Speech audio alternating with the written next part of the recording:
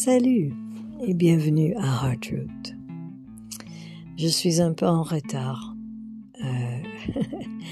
pour faire cette traduction de l'épisode que j'ai fait il y a peut-être une semaine déjà en anglais.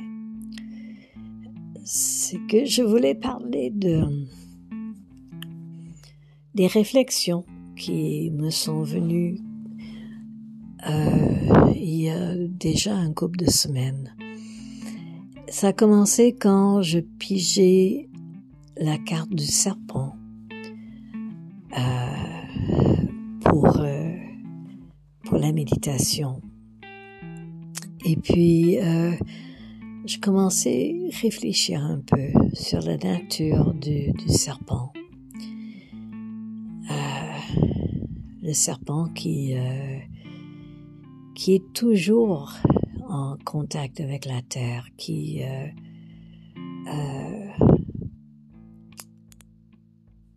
il est vraiment collé sur la terre et qui doit ressentir tous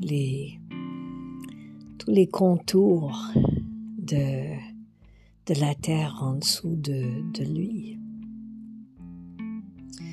C'est un contact vraiment intime avec le sol, avec la terre. Et je pensais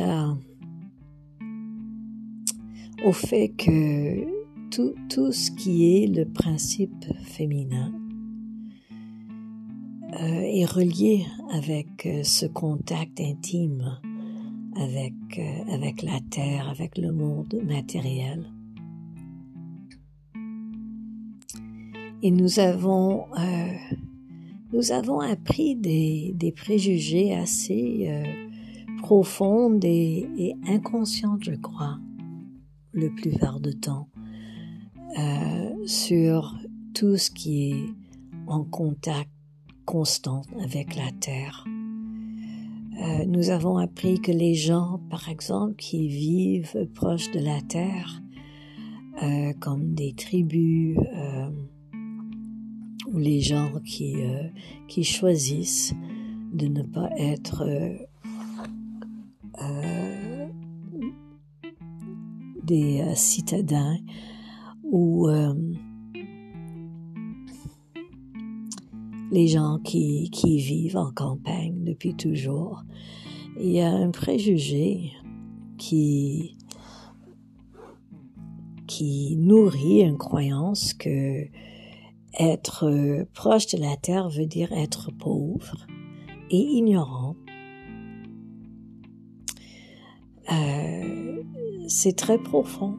Le mot primitif même est beaucoup utilisé pour tout ce qui est non civilisé entre guillemets, hein?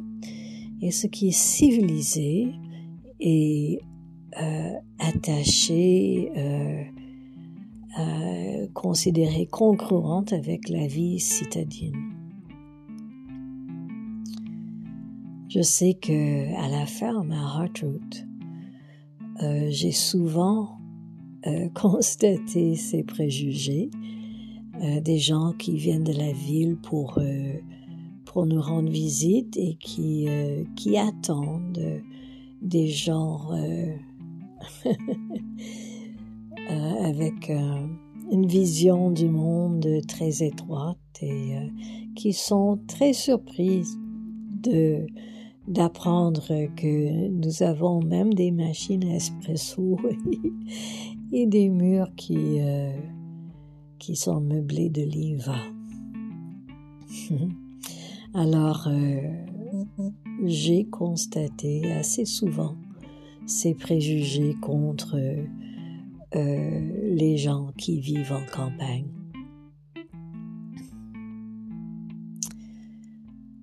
Je crois que, bon, d'abord, ça va main en main avec les préjugés que nous avons appris contre tout ce qui est le principe féminin, point. Hein? Nous avons appris que tout ce qui est intellectuel, spirituel, tout ce qui n'est pas, entre guillemets, piégé par la chair, et moi, hein, tout ce qui n'est pas piégé par la chair est plus en valeur que tout ce qui est charnel et relié avec la matière. Je crois que nous aurons à ajuster ces préjugés, ces croyances, et spécialement maintenant, quand il y a de plus en plus de personnes, je crois, qui se rendent compte que ça serait pas fou du tout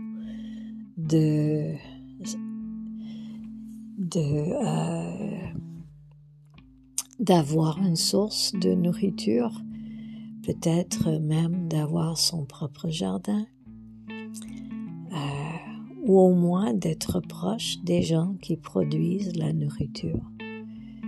Que ça serait pas fou du tout, hein, d'avoir le soutien d'une communauté qui résonne avec les mêmes genres de croyances, les mêmes sortes de désirs en termes de mode de vie. Et ça serait chouette aussi de savoir qu'on avait de l'eau, hein? De l'eau peut-être qui n'est pas dépendante d'une source d'électricité. Alors tout ça implique peut-être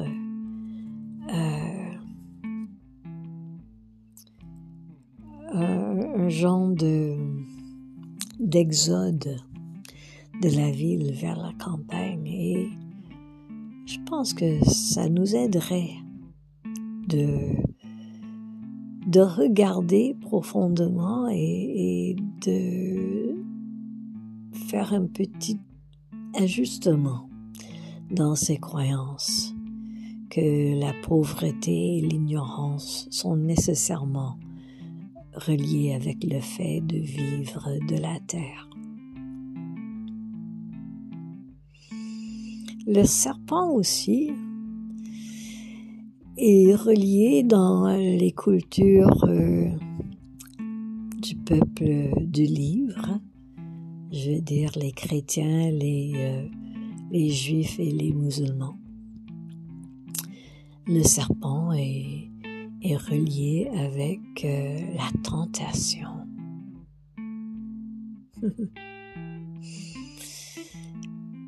Et ça me faisait penser que la tentation est vers des basses fréquences. Quand nous sommes très connectés avec nos corps et connectés avec la terre, la tentation est d'être dans un état de survie. C'est ça que nous avons été programmés avec, hein?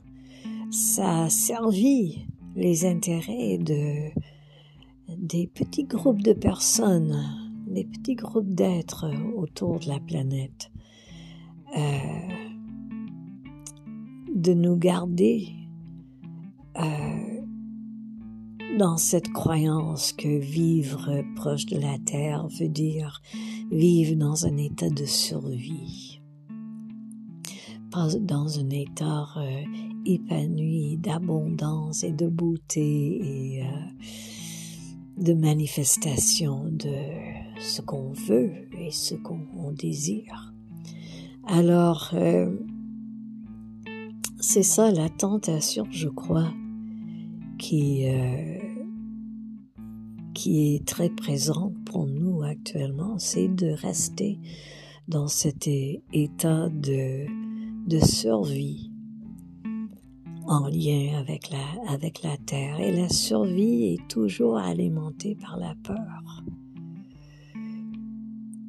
Et quand nous sommes dans cet état de peur, nous sommes très tentés à rester dans tous les comportements et les émotions qui surgissent de la peur, genre l'avarice, la colère, la torsion de la sexualité, tout ça. Hein? Mais en fait, quand nous assumons nos identités comme créateurs, hein, et je crois profondément que c'est là où nous allons. Nous sommes vraiment sur le seuil de traverser dans cet état de la nouvelle humanité et de la nouvelle terre. Elles sont déjà en train de croître et de croître en nous. Alors nous devenons, nous sommes dévoilés, je dirais, de plus en plus dans nos identités comme créateurs. Et plus que nous le pratiquons, plus que nous pratiquons la capacité de manifester, plus ça devient réel et facile. Alors, en assumant nos identités comme des êtres créateurs, nous pouvons être dans la beauté et l'abondance et la grâce, n'importe où qu'on est. Hein? Nous ne sommes pas obligés d'être dans un état de survie, même si c'est la tentation. Nous avons à combattre cette croyance. Je sais que je l'ai constaté en moi-même. Je l'ai ressenti surgir en moi. Heureusement, parce que c'est comme ça que nous sommes capables de percevoir et d'avoir le choix de laisser aller. De laisser aller les croyances sous-conscientes, inconscientes. Alors, c'est une tentation d'être dans des basses fréquences. Mais d'être dans un état d'énorme stress et des situations très, très, très difficiles et pénibles nous donne une option vers la tentation et les basses fréquences de peur et colère et tous les autres états reliés, ou nous avons l'option aussi de changer de peau, comme le serpent, hein? De laisser la peau, la cape, l'enveloppe autour de nous qui nous a limités, hein? L'enveloppe de la programmation et les croyances qui nous a gardés limités. Nous pouvons changer de peau, laisser ça en arrière et sortir brillante, lumineux, dans notre nouvelle identité d'être créateur. Je pense que c'est surtout ça que je voulais dire. Ah oui, il y avait juste une autre chose que je voulais ajouter vite. C'est que quand on coupe une pomme sur l'horizontale, ce qui sort, ce qu'on voit au centre, est un pentagramme. Un pentagramme qui a été utilisé d'une façon tordue, distorsionnée, pour représenter l'abus de l'emploi de la matière, hein? Du pouvoir sur les éléments, les animaux, tous nos frères et sœurs terrestres. Mais au fond, tout comme Leonardo da Vinci nous a montré avec son dessin fameux, le pentagramme est aussi symbole de la perfection dans l'incarnation. Ainsi, c'est le 5, c'est le chiffre des Maries. La Mère Marie, mais aussi Marie-Madeleine.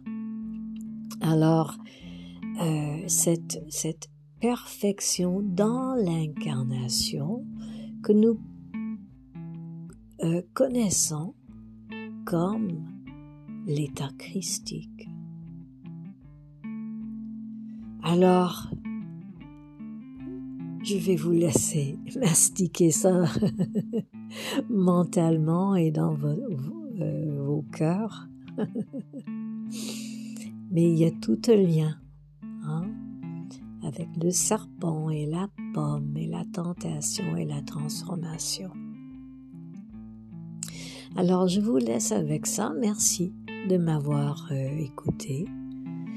Si jamais vous aimeriez avoir un peu plus de soutien pour votre cheminement intérieur, ou si vous aimeriez assister à nos méditations quotidiennes à tous les dimanches, je vous invite d'aller sur patreon.com et de chercher Heartroot. Là-bas, vous allez voir des options de différentes inscriptions avec des différents outils. Et ainsi, vous seriez soutenu dans votre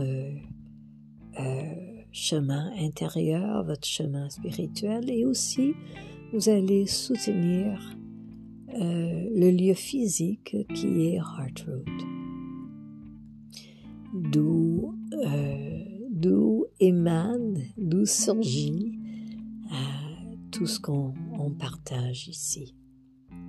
Alors, encore merci, bénédiction, et à la prochaine.